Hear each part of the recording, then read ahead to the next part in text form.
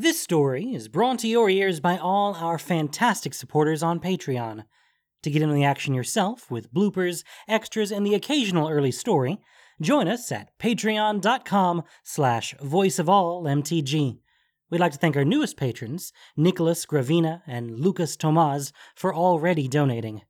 For more stories or just a chat, visit voiceofallmtg.com. And now, Voice of All presents Retaliation of Ob Nixilis, Episode 2 of The Oath of the Gatewatch. The plan had worked. Together, Nissa, Jace, Gideon, and the army of Zendikari had succeeded in constructing an enormous Hedron prison capable of holding an Eldrazi Titan. And as of just a moment ago, Nissa had heaved the last Hedron into place, trapping Ulamog, the monster that had ravaged her world. Standing on the floating rock next to Gideon, Nissa was at eye level with Ulamog's massive, bony faceplate. The impossibility of what they had just done threatened to send her off balance, but the cheers of the Zendikari below buoyed her up. For too long, her world had been at Ulamog's disposal, careening down an inescapable path toward destruction. Bala Ged, Sejiri. But now, finally and almost inconceivably, it was the other way around. At last, it was Zendikar's turn to do the destroying, and Zendikar would show no mercy. All right, let's start to pull back. Hold your lines. Keep the perimeter secure. Gideon called orders to the Zendikari below as he made his way down a rope ladder toward Seagate. It was good that Gideon was in charge. The people would be safe with him at the helm, which meant Nissa was free to focus on the Titan. A surge of anticipation rushed through her. She looked across the battlefield to Jace. As he met her gaze, he opened his mind to her. He's trapped like you wanted. Now it's time to destroy him. Yes. How many more Hedrons were out there buried in the bluff? We're going to need another one. No, two actually. Nissa, this is going to work. I have a plan. So do I. Nissa drew her sword. But before she could make her advance, Jace pushed her attention toward the Hedron ring.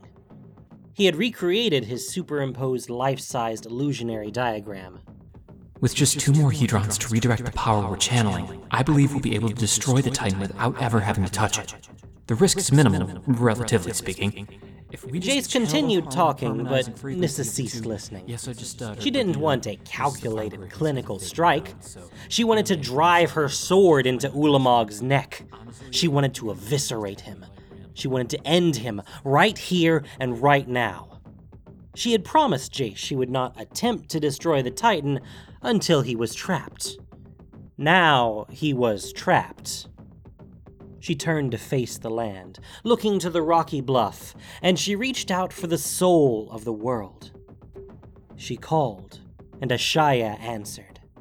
The elemental rose with a determination Nissa had not yet seen in the world, with a hope that she had never before felt. Zendikar emerged, ready, finally, for freedom. Then, something broke. Like a twig snapping underfoot, Ashaya cracked and faltered, pieces of her form crumbling away. Confused, Nissa reached out further, pulling harder, but Ashaya did not respond. Her branches convulsed and quavered, and with her all of Zendikar trembled. The floating rock Nissa was standing on swayed, slowly at first, and then faster, violently. Nissa stumbled, thrusting her arms out for balance. The bucking and quaking was so severe that it felt as though Zendikar was going to tear itself asunder. And then, just as quickly as the quaking had begun, it stopped. The world calmed and everything was quiet. But Nissa knew it was a false calm. Something was wrong. She could sense it. Something... A ragged gnashing blasted the silence apart. To Nissa's right, the seawall and everything on it swelled like a tidal wave. Nissa watched in horror as Zendikari and Eldrazi alike were sent flailing into the air and came crashing down on the hard stone wall, only to be thrown back up again as the whole thing reared a second time. Wide-eyed and wild, Nissa turned back to Ashaya. Zendikar radiated a flood of pain and terror as the elemental crumbled into a pile of rubble. Ashaya! Nissa ran for her friend, but was thrown to her knees as yet another undulation heaved through the world. Out over the sea to her left, the ring of Hedrons rocked as violently as the land. The ley lines strained to maintain their formation as surge upon surge of rippling tremors tore across the bay. The prison was going to come undone. It was not the rocking of the world that was putting strain on it. It was the other way around. The unsettled prison was putting a strain on the world. There, above the prison, Nissa saw a stray Hedron, a dark power blasting through it, destroying the integrity of the ley line alignment. It was wrong. It shouldn't have been there. Where had it come from? Anxious, she searched for Jace. Nissa, get out of there! With a great, echoing crack, one of the ley lines of the prison snapped. The circle was broken. Nissa's heart stopped. Run, Nissa, now! But Nissa didn't run. She launched herself out toward the broken ley line. This couldn't happen. Not now. It was Zendikar's turn. As she landed on a floating rock near the breach, one of the half-freed Hedrons tipped, straining its remaining connection until that connection, too, was shattered. For a breath, the great rock teetered, suspended on the last hint of the magical bond that held it in place. And then it plummeted toward the sea. Nissa was drenched by the massive splash that followed the Hedron's impact, but she didn't pause so much as to wipe her eyes. This couldn't happen. She reached out to the dangling ley line, the one that had been connected to the fallen Hedron, and she pushed her feeling down into the powerful mana the ley line was made of until she could touch it. The moment she succeeded, an unbelievable surge of power rushed through her. She felt stronger than she had ever felt before. But that wasn't important. What was important was where she channeled that power. She would send it through herself and into the other dangling ley line. She would complete the broken circle using her own body. She would fix this. She reached out for the other ley line, digging down into her own well of strength to stretch herself toward its magic, pouring everything she had into her effort to close the ring. Just a little closer, and she was knocked off her feet. Nissa only saw the thick, pink tendril after it had struck her. Ulamog. With the integrity of the prison compromised, he had been free to breach its border. The Hedrons of the ring began to sway off balance. The ley lines were whipped out of her reach. Ulamog would not be contained any longer. No! Nissa jumped up, springing to the nearest vine, this time with her sword in hand. She set her sights on the Titan. This couldn't happen. Trapped or not, she would destroy Ulamog. This was Zendikar's turn. Swinging from a vine, Nissa brought her sword down on one of Ulamog's flailing tentacles. Her blade didn't so much as leave a scratch, but she didn't care. She struck again, and then the rest of the ring gave way. One by one, the other Hedrons plummeted into the sea. Wave after wave of salty seawater splashed up at Nissa as a cacophony of terror-laden screams sounded from behind. Ulamog, free of his bonds, was moving towards Seagate once more. Nissa cried out in anguish. As impossible as their initial success in trapping Ulamog had been, this end seemed all the more unthinkable. This end? Was this truly the end? With that thought, a wave of weakness washed through Nissa, draining her. It was all she could do to force her fingers to hold on to the vine. Nissa, what are you doing? You have to get out of there. Jace was as desperate as she had ever heard him, but she couldn't bring herself to move. Now! His anxiety didn't affect her. She stared at the water crashing below. It would be cold if she fell. The prison is broken, Nissa. The demon broke it. There's nothing more to do. Just get out. Please. The demon? Nissa shook herself. The demon? All at once she felt him, felt the evil of the monster he was. He was here. She looked up, and there he was. The demon she had faced back on Bala Ged. The one who had uprooted Khalni Hart. The one who had tried to destroy Zendikar. He had come back. Suddenly it all made sense. His was the darkness she had sensed. He was the thing that had been wrong. It was his Hedron that had upset the prison, that had made the land quake. He was the cause of all of this. And now he was casting a spell so ancient and powerful that Nissa didn't recognize anything more than its vague shape and its complete and consuming darkness. With the casting of this spell, all the land of Zendikar cried out in pain. Rise! And something rose.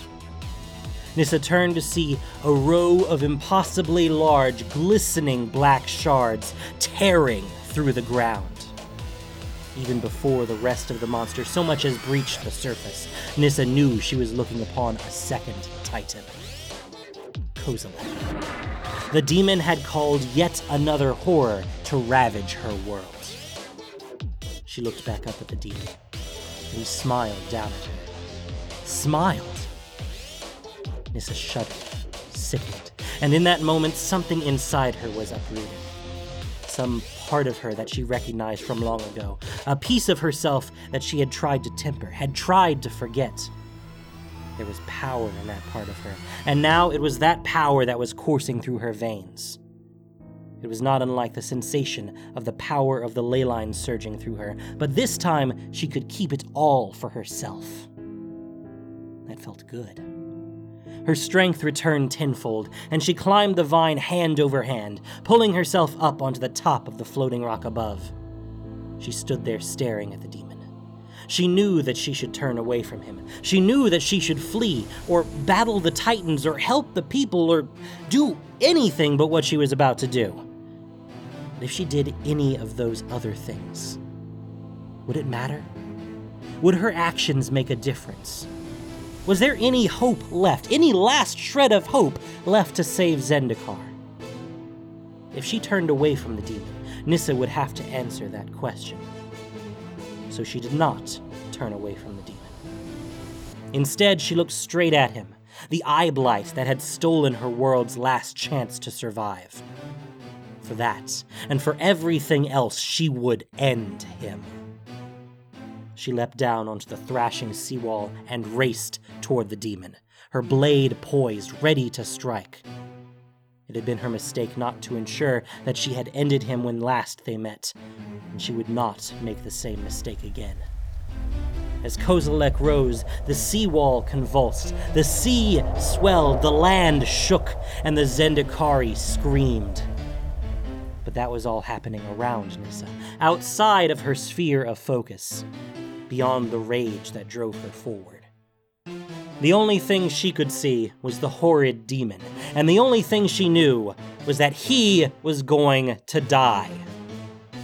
As she fought her way past surging spawn and buckling rock toward the winged monster, Nissa was vaguely aware of the influence Kozilek was having on the world around her. She had felt this Titan's influence before, back when more of his spawn populated the world. She hadn't much cared for the warping chaos then, and she was not fond of the muddled, snarled effects he was having on the ley lines now. The seamless patterns that should have blanketed the world were disrupted and broken. Everything was amiss. Each step she took required a concerted effort to force her foot to contact the land, to overcome the dissection of reality, to compensate for the gravitational distortions. But she pressed forward. Nothing would stop her. And then the land in front of her erupted. Kozilek's flailing arm had smashed into the seawall. his enormous fist crashing through the rock, sending the lighthouse toppling. The impact launched Nissa into the air, along with shrapnel from the seawall and hundreds of other Zendikari. The world was turned on its head as Nissa hung there, momentarily suspended. Time slowed, and black, iridescent corruption crystallized on the shards of pure white rock and the faces of people around her. It was as though she was trapped in a frozen pond, suffocated by the press of ice around her. And then suddenly time started again, and gravity doubled or perhaps even tripled, pulling Nissa back down onto the crumbling wall with such force that the wind was knocked out of her. She tried to stand, but it felt like she was sinking in quicksand. Everything around her was turning into jagged edges and geometric patterns that spoke of things unnatural. She blinked, but she couldn't clear her vision. It all looked the same. She could no longer distinguish between the wall, the sea, and the demon. She had fallen into Kozilek's field of distortion.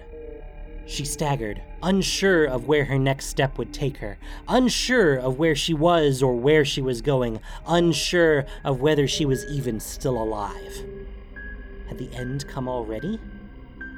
No. No! It was not the end. It could not be. Not until she had destroyed him. The demon was a blemish on her perfect world. The need to remove him from Zendikar drove her forward. She pushed on, putting one foot in front of the other, breathing one breath after the next, until finally she broke free of the reach of the distortion. Liberated, Nissa raced to the end of the white rock of the seawall and out onto the cliff, straight at the demon. She dove for him, tackling him to the ground, her blade at his neck. Good for you. He looked up at her, still smiling that revolting smile. Finally willing to win. Finally willing to do what it takes. You! Bile rose in the back of Nissa's throat as she plunged her blade downward. But with one swift movement, the demon skirted her sword and dislodged himself, flying up and away, at the same time sending a tide of his essence-draining magic down at Nissa. It struck her before she could get to her feet, sucking the life up out of her veins, drinking in the hatred that was fueling her. She cried out, reaching for the land, and sent a cascade of earth up toward the demon. But it never reached him. The land pivoted in the air and shot back down at her, following in a naturally knotted and twisted bundle of ley lines. Nissa rolled away, tumbling across the ground as the rubble rained on her, black and twisted detritus, unnatural and tormented. Panicked, she watched as 4 spawn of Kozilek's lineage skittered in between her and the demon. Had he called them? Alas, my plans must take priority. Zendikar falls. He gave a slight nod, and the spawn closed in on Nissa, driving chunks of rock up around her. And Zendikar will die. Searing pain tore through Nissa, and she bellowed in agony. Though she hadn't meant for it to, her cry alerted Ashaya. She could feel Zendikar's concern for her as the land around her began to rise up. The world was coming to her aid. But even as it did, it was being warped, broken, and corrupted. It was being ruined. No. Nissa could not allow it. She pushed Zendikar's soul away from this distortion, away from this blight, away from her. Get back! Ashaya didn't want to go. The world refused to leave her, but Nissa forced it away. There was nothing more either of them could do.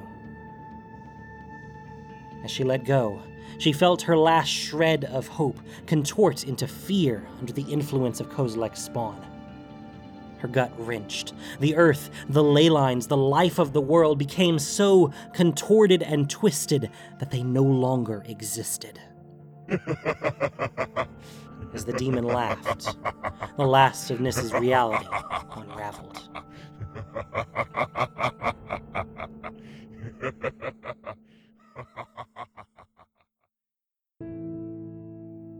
I laughed at the elf's confused expression, her reality unraveling before her. I couldn't help it. It was funny. Something about the eyes. Oh, little elf. Would you like to hear something amusing? If you had simply let me finish my work, I would have regained my spark and left your world. I didn't choose you as an enemy, but now I feel obliged to be the enemy you deserve. Kozilek's distortion will allow you to experience the last hours of Zendikar drawn out over the space of 1,000 years, suffering as I did. Normally, I don't care for these kinds of theatrics, but you've earned yourself an exception. Kozilek's spawn encircled the Jaraga, slicing space in such a way that no ley line could reach her, like spiders weaving a web of broken reality. She was cut off from Zendikar, powerless. My mind strained to direct the spawn. It was possible, but I knew I was walking the blade's edge. Especially with the Titan this close, I risked madness or worse. But as long as I didn't command them to do anything the Titan directly opposed, I didn't think it would mind that I was borrowing a few spawn to take care of an insect that was meddling with its work. I leapt back into the sky to survey the rest of the field. It had become a rout. Glorious. Now it was time to leave this place and never return. After I had ensured that no survivors escaped Seagate, of course. I would leave this place and never return. Actually, that wasn't important right now. I should just Leave this place and never return. Interesting. Someone was in my head. Unacceptable. Telepaths are the absolute worst. I've had far too much experience with people trying to put things in my head that don't belong there. I had a vague directional sense pointing me toward the intruder, hidden among the fleeing soldiers below. I hurtled to the ground like a comet and blasted away the Zendikari on impact with the muddy, brine-soaked ground. A blue-robed boy stood tall, unheard but startled. He reflexively split into dozens of mirror images. Not a bad trick. I whispered a word, the truest name for pain that I had ever learned. In a crackling sphere around me, agony reigned. I felt it as much as he, but I was less of a stranger to pain than this boy. All of the images doubled over, but only one of them actually felt it. It was trivial to pick out the genuine article. I smirked as I lunged for him, but shuddered as he met my gaze. Those eyes hit me like a lance. Discarding subtlety, he assaulted my senses as hard as he could. But that just meant my fist broke his cheekbone instead of taking his head off as I'd intended. He spun to the ground, crumpling into a heap of mud-splattered robes. I stepped forward to snap his neck and be done with it. Something gripped my wing from behind and tossed me back away from him, shredding the wing in the process. I landed painfully and looked up to see my foe. Though he could have followed up with a second blow before I saw it coming, he had waited. Tall, thick, square-jawed, and determined. A good-looking fellow by most standards. I chuckled as I sized him up. He was willing to strike me from behind to save his friend, but wasn't willing to win a fight that way. I liked him immediately. A hero. I inclined my head to him slightly. Ob Nixilis, a pleasure. Now, I would ask you to kindly step aside and walk home. You have the look of a general about you, so you must know this war is lost. Was the defense here your doing? Very impressive. I'd love a rematch sometime. You pick the world and the terms, but for now... He interrupted me with a slash from his metal quadruple whip thing. Was he actually wielding a Cyril? Hadn't seen one of those in centuries, and never on Zendikar. Cyril specialists tended to be extremely skilled and entertainingly short-lived. I sidestepped the attack, annoyed. These people are under my protection, demon. Stand down, or I will take you down. He really sounded like he meant it, too. Disappointing. Back in my day, if you'll pardon the expression, there was a certain civility to all this. But I guess planeswalkers aren't what they used to be. For one, They die a lot easier. I raised my palm and let loose a sustained torrent of pure enervation. And this fellow just stood there with a vexing smirk on his face and a golden glow surrounding his body. Invulnerability. This was shaping up to be more interesting than I'd expected. Not that easy. And he charged, slashing at me in wide arcs. He charged hard, but didn't overcommit on distance. He had a reach advantage, and he wasn't giving me an opening to close to a grapple. I kept him at bay with more blast of energy. Most he evaded, but a few struck home. Each time he managed to brace himself with that golden glow of his.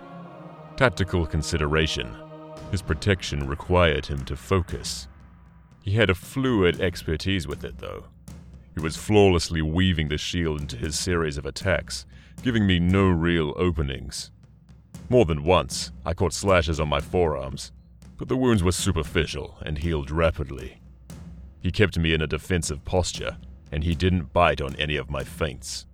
We fought back to a neutral position. He had managed to maneuver himself between me and the telepath again. You fight well, but you can't hurt me, and I won't let you harm any more of these people. I fight for Zendikar, demon. There was plenty of determination in his voice, but I could see the beginnings of doubt edging its way around his face. That's how it always begins. Nixilis.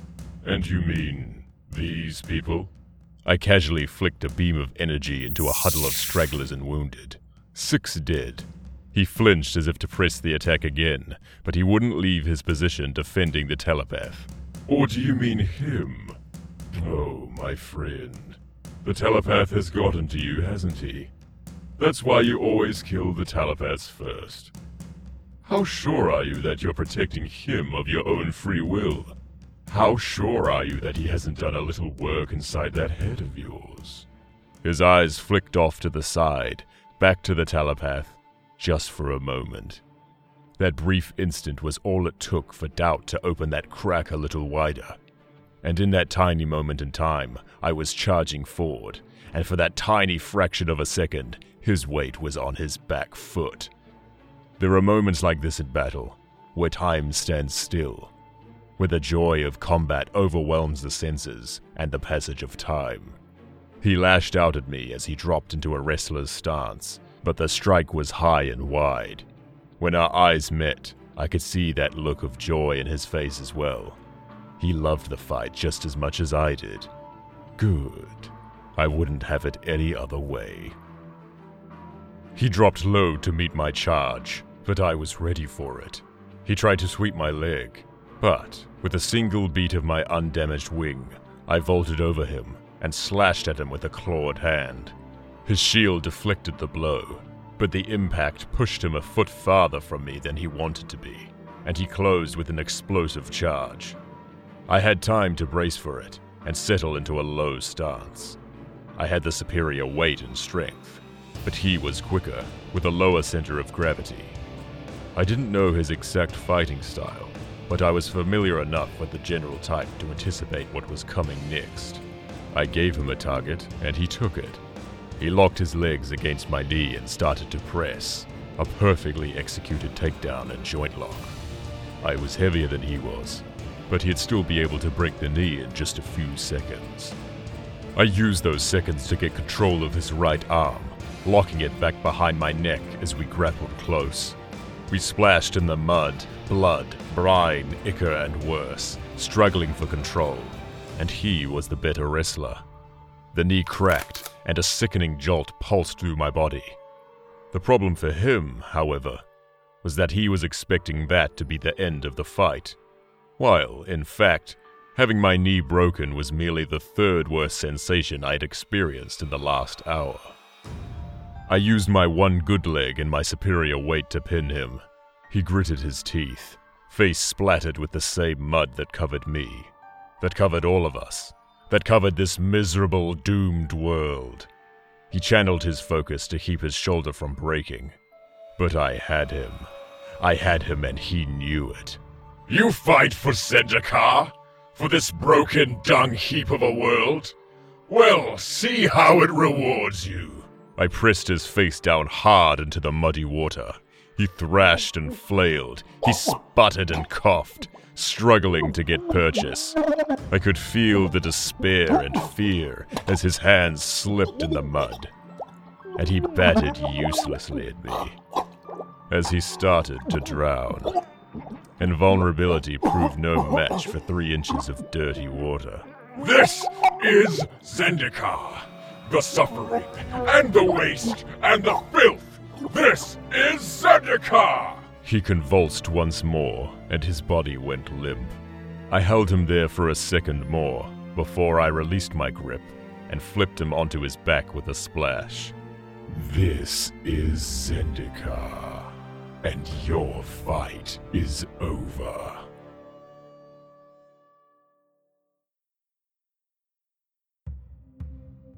Thank you for listening to this production of Voice of All. As listener-supported entertainment, we rely on you, not just the voices of the characters, but also to keep us going and growing.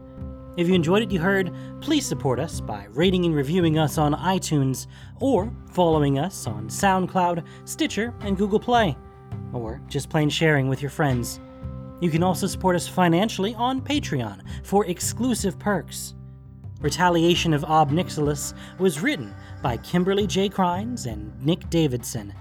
The podcast was produced and edited by Gin Dokeshi, with sound editing by Nockshade. This week's story featured the voice talents of David Ford, Bass Jalarin, Isa Martell, and Mike Whiteman. Voice of All is unofficial fan content, permitted under the Wizards of the Coast fan content policy.